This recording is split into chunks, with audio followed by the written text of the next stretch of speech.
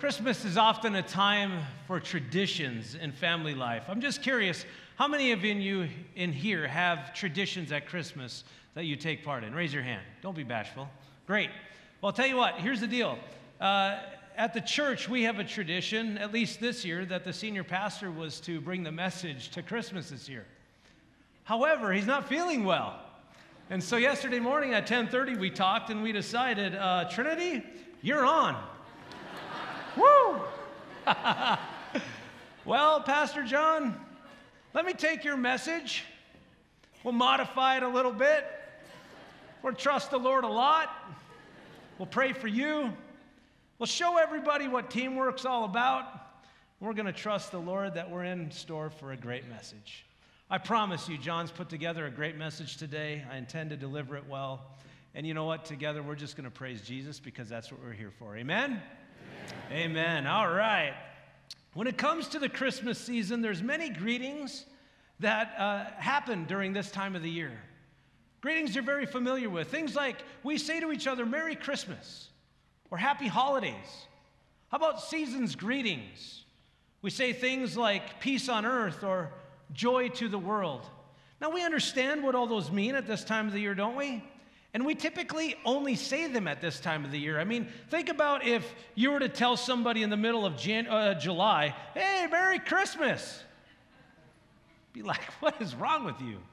Yeah, Merry Christmas. That was weird. But Christmas is a time where we use sayings that are very meaningful with the season that's upon us. But it's also a time that we use words that are familiar to the season as well.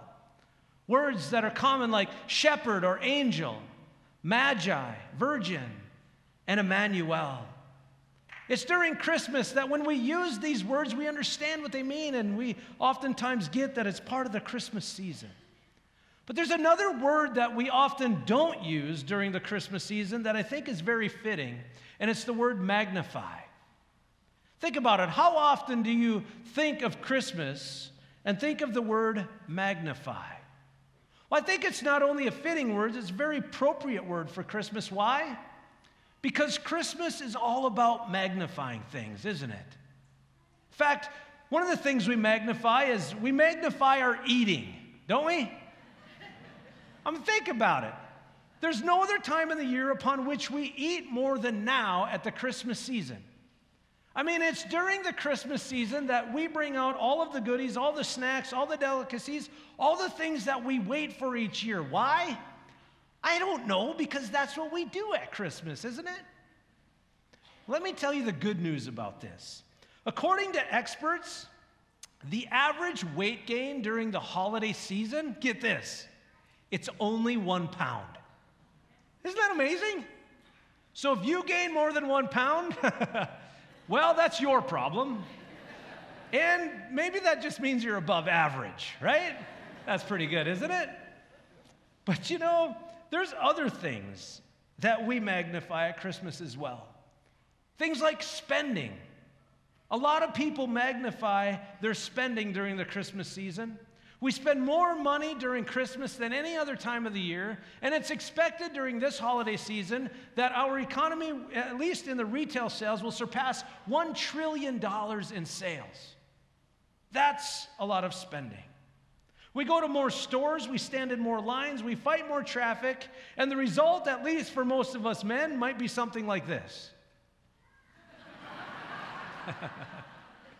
Or maybe like this. All right, we got one more. How about this? Right? You know, at Christmas, we also magnify our decorating, don't we? Both inside and outside of our homes, we decorate like crazy. We love to make it festive and Christmassy, and we love to put up lights on the inside and on the outside. And I can remember being a kid, there would be neighborhoods that would kind of work together, and they would create a whole neighborhood full of lighting. And not only that, we would oftentimes go driving around, and we'd be looking for that one house that looked something like this. Woo! Lights are wonderful, aren't they? They're festive, they're celebrative. Years ago, all we could do was just do lights, but now if you really want to magnify Christmas through the lights, you can do something like a light show that looks like this.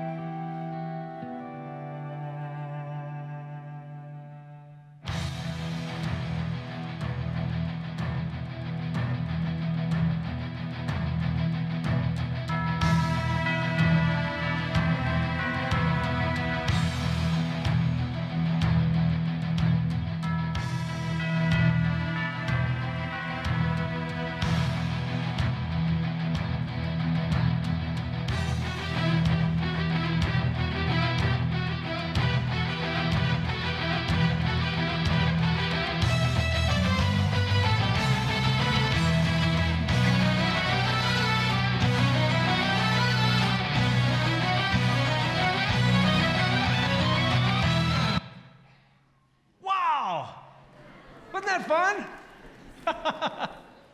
You know, that is a great way to celebrate Christmas. And I'm convinced that if my wife and my children had it their way, that's what my house would look like. But guess what? It doesn't. Tell them if you want it like that, do it yourself. And if you drive by my house, you'll see it looks nothing like that. But for many, this is what Christmas is all about. Christmas is about magnifying the things that bring joy and happiness to our lives. This is the way that our world is, and we live in it. And for the most part, many of us, we participate in it. But what we are to take part in more than any of these things is in magnifying the gift that God has given us in His Son, Jesus Christ. There's nothing worth magnifying more than the greatest gift that could ever be given to humanity. His name is Jesus. The Apostle Paul, he writes in 2 Corinthians chapter 9, in describing this gift to us, he says, "Thanks be to God for His indescribable gift." And if there was a young woman who discovered how just indescribable this gift would be, I believe it is Mary herself. We know her story, don't we? A young girl living in a rural village called Nazareth, small town, few people, fairly unknown, not much happening there, humble place. Yet it is this place where God chose to find a young woman named Mary and selected her to be the mother of Jesus. And then there came that unexpected visit by the angel Gabriel, who showed up on her doorstep. And he says to her, "Don't be afraid, Mary. You have found favor with God. You will be with child and give birth to a son, and you are to give him the name Jesus. He will be great and will be called the Son of the Most High. The Lord will give him the throne of his father David, and he will reign over the house of Jacob forever. His kingdom will never end." What a tremendous gift that was given to Mary. But not just Mary. What a tremendous gift that was given to all of humanity. You know, this gift simply caused Mary a bit of confusion. She simply couldn't figure it out. She asked the question over and over, how can this be? After all, she was young. She was a virgin. She was engaged to be married to Joseph, but they were not married and they had not consummated their marriage. And so she's asking the question, how can it be? It's when the angel said to her, "The Holy Spirit will come upon you, and the power of the Most High will overshadow you. So the Holy One will be born, who will be born will be called the Son of God." In other words, Mary, what's going to happen in you is a miracle. And the only way that it's going to happen is through God. Because that's what God does. He does miracles. He makes the impossible possible. And then Gabriel tells her, oh, by the way, your relative Elizabeth, he's already done the impossible for her. Even Elizabeth, the scripture says, your relative is going to have a child in her old age, and she who is said to be barren is in her 6th month, for nothing is impossible with God. Nothing. Now, don't you love Mary's response? After she hears all of this, she's just told by an angel, which is shocking enough to have an angel show up at your doorstep. Think about your response. What would your response be? Not only to seeing this messenger come with a message from God, but telling you you're going to have a child when you having a child is virtually impossible. Not only that, but the impossibility of Elizabeth having a child is already made possible. Well, Mary, her response is certainly worth noting. She says, I am the Lord's servant. May it be as you have said. A woman of great faith, of great confidence in her Lord. A woman who said yes to God, even in light of the impossibilities and the difficult circumstances that lie ahead. It was right after this that Mary packed up her belongings and she made the journey south, some 75 miles, to be with her relative Elizabeth and Elizabeth's husband Zechariah. Her plan was to stay there for about 3 months. Why? Because that's when Elizabeth's child was born into this world. And we know this child to be John the Baptist, the front runner, the forerunner, the one who would make the announcement that the Messiah, Jesus Christ, has arrived on the earth. But while Mary was with Zechariah and Elizabeth, one of the questions we could ask is, well, what did she do while she was there? The Bible tells us that she writes a song to God. It's a song of praise, and we call it the Magnificat, because it's all about magnifying God. This is the purpose of her song, was to magnify God. My soul magnifies the Lord, and my spirit rejoices in God my Savior. This is how she actually starts the song. I want you to think with me for a moment about what it actually means to magnify something. It means to make it big. It means to make it great. It means to elevate it to its highest level so that it is beyond everything else. And I believe that what Mary recognized about who was in her was the greatest gift, the biggest and the best thing that God could ever do for humanity, and sending this gift to the world to be the Savior of the world. If you look with me at this song, it starts with what God has done for her. And so you see Mary using words like my and me to emphasize her recognition of what God has done. She says, my soul magnifies the Lord, and my spirit rejoices in my Savior. For he has regarded the low estate of his handmaiden. For behold, henceforth all generations will call me blessed.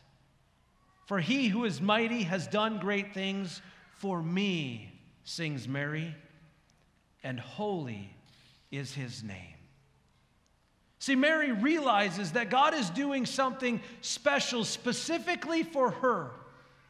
But she also realizes that God is doing something special specifically through her. And what God was doing for her and what God was doing through her, she acknowledged was nothing more or less than the act of God's grace in her life. It's all about God's grace. And so she starts her song magnifying God because of his undeserving grace toward her.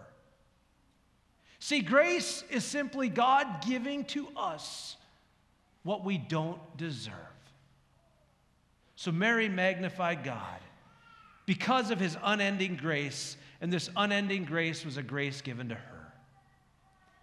Now, I can tell you that the undeserving grace for her was simply because she was recognizing and realizing that she did nothing to deserve the gift that God had given to her.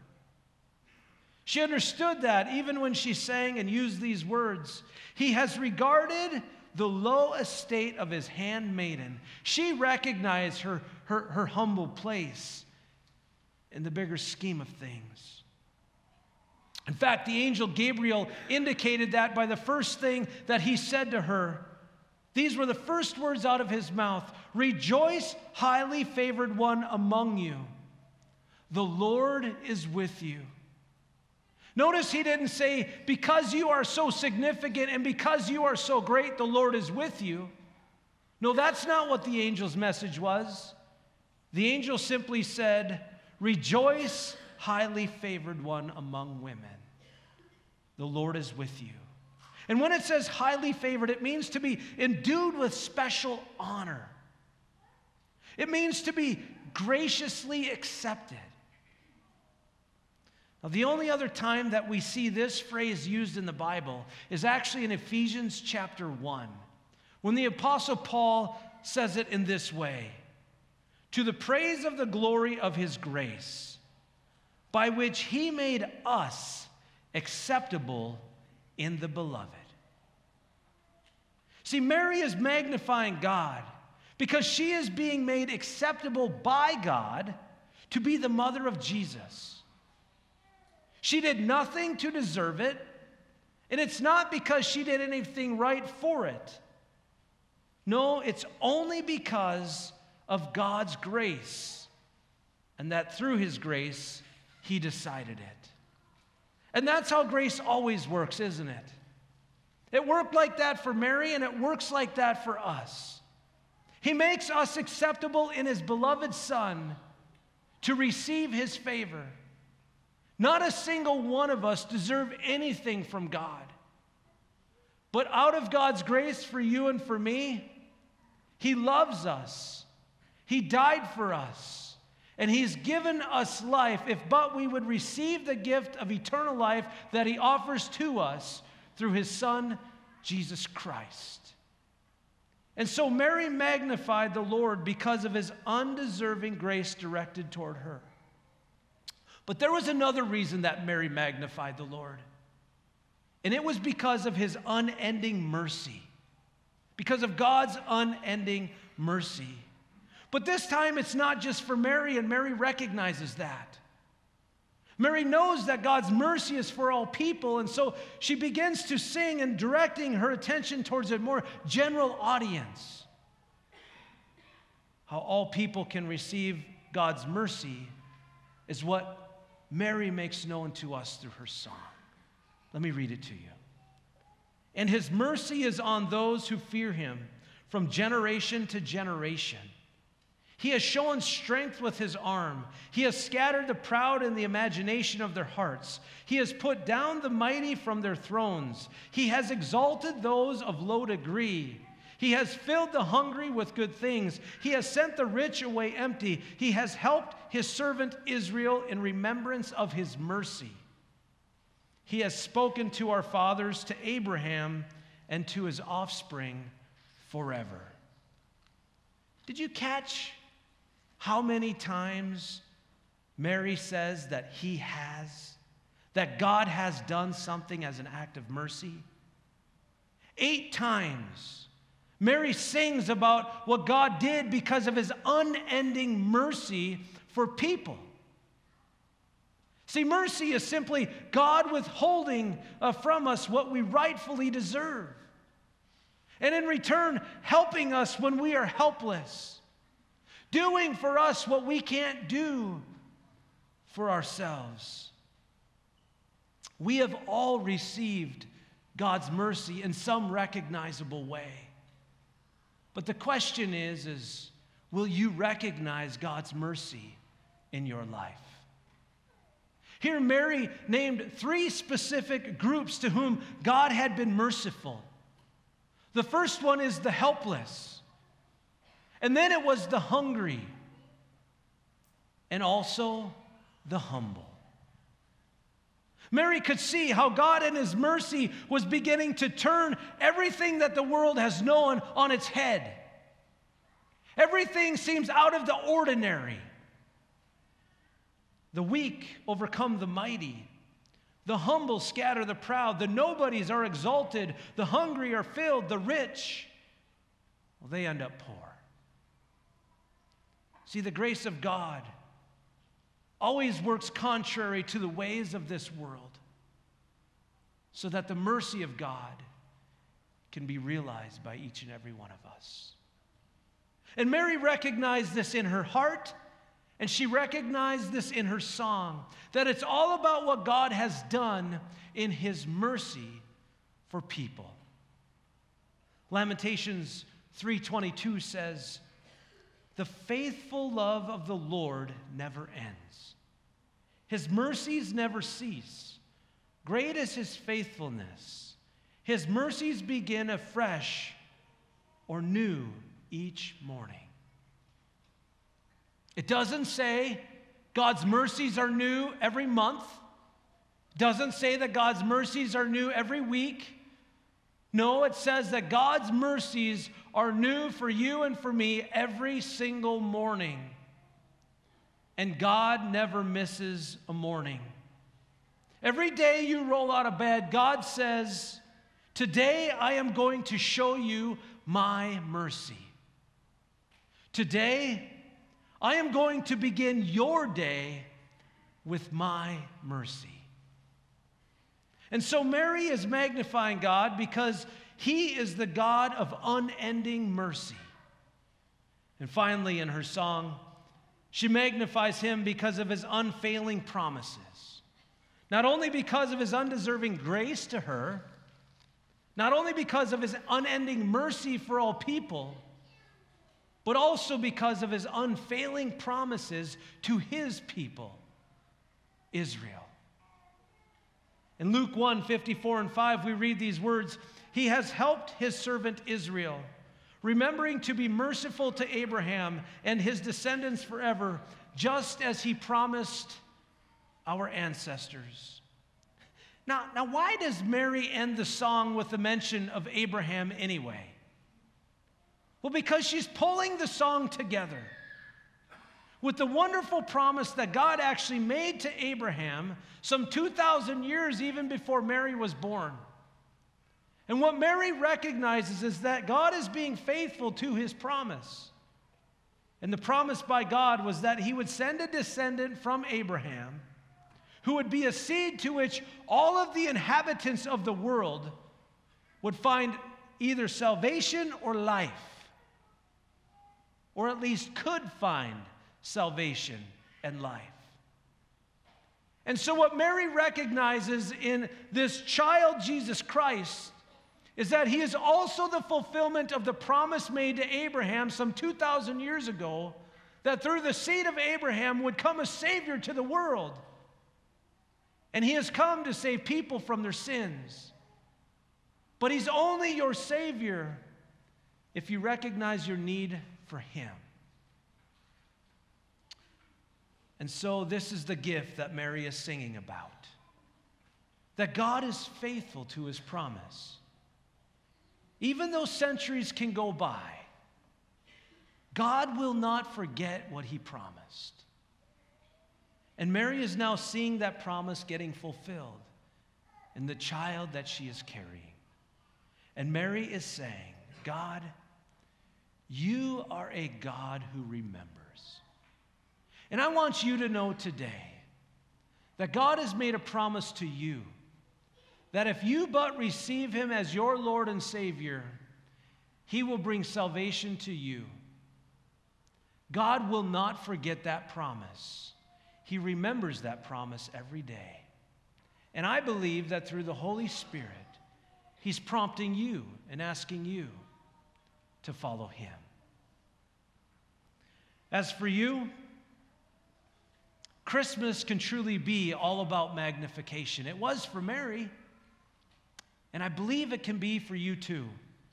I imagine that you'll magnify your eating.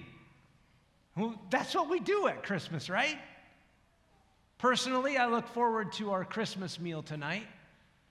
I know I'll magnify that time. Maybe a half a pound. I'm not going for the full pounder. But I very much look forward to it. I imagine that you magnified your shopping this year as well.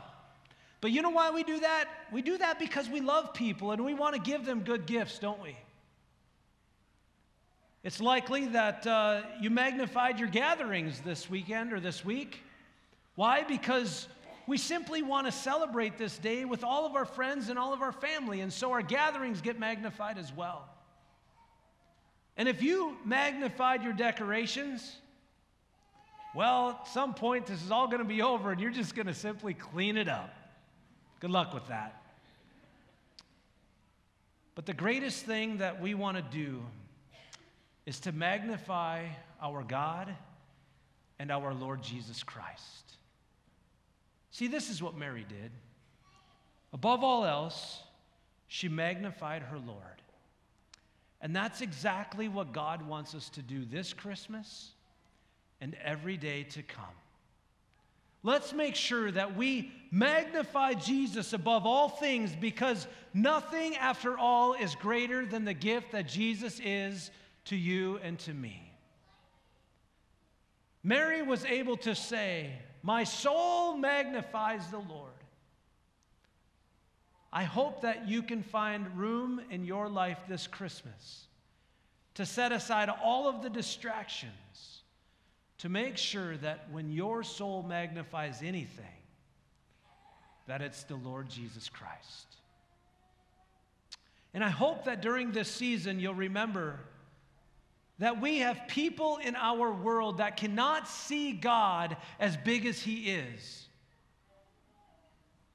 And because of their life's circumstances, they might be thinking, "God, if you're real, where are you? Can you hear me? Do you even care?" As Mary magnified Jesus, may you be a magnifying glass that helps people who can't see God as big as He is because of their circumstances that are pulling them down, to be able to see God for who He really is, the only one who can lift us up.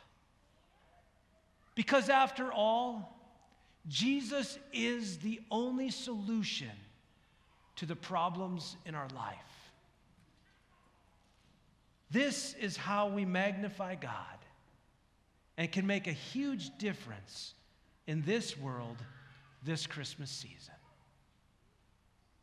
And I trust that you'll take advantage of every opportunity that you have to magnify Jesus and put Him number one. You know, I don't want to finish this message by myself. I'm going to ask that you join me as we wrap this up, because I think one of the greatest applications to magnifying Jesus is putting into practice that which we proclaim and that maybe which we preach. And so I'm going to invite you to please stand to your feet. I'm going to invite you to sing a song with me, and may this be your response. May this be the moment that you set aside all the distractions of the season. You fix your eyes on Jesus,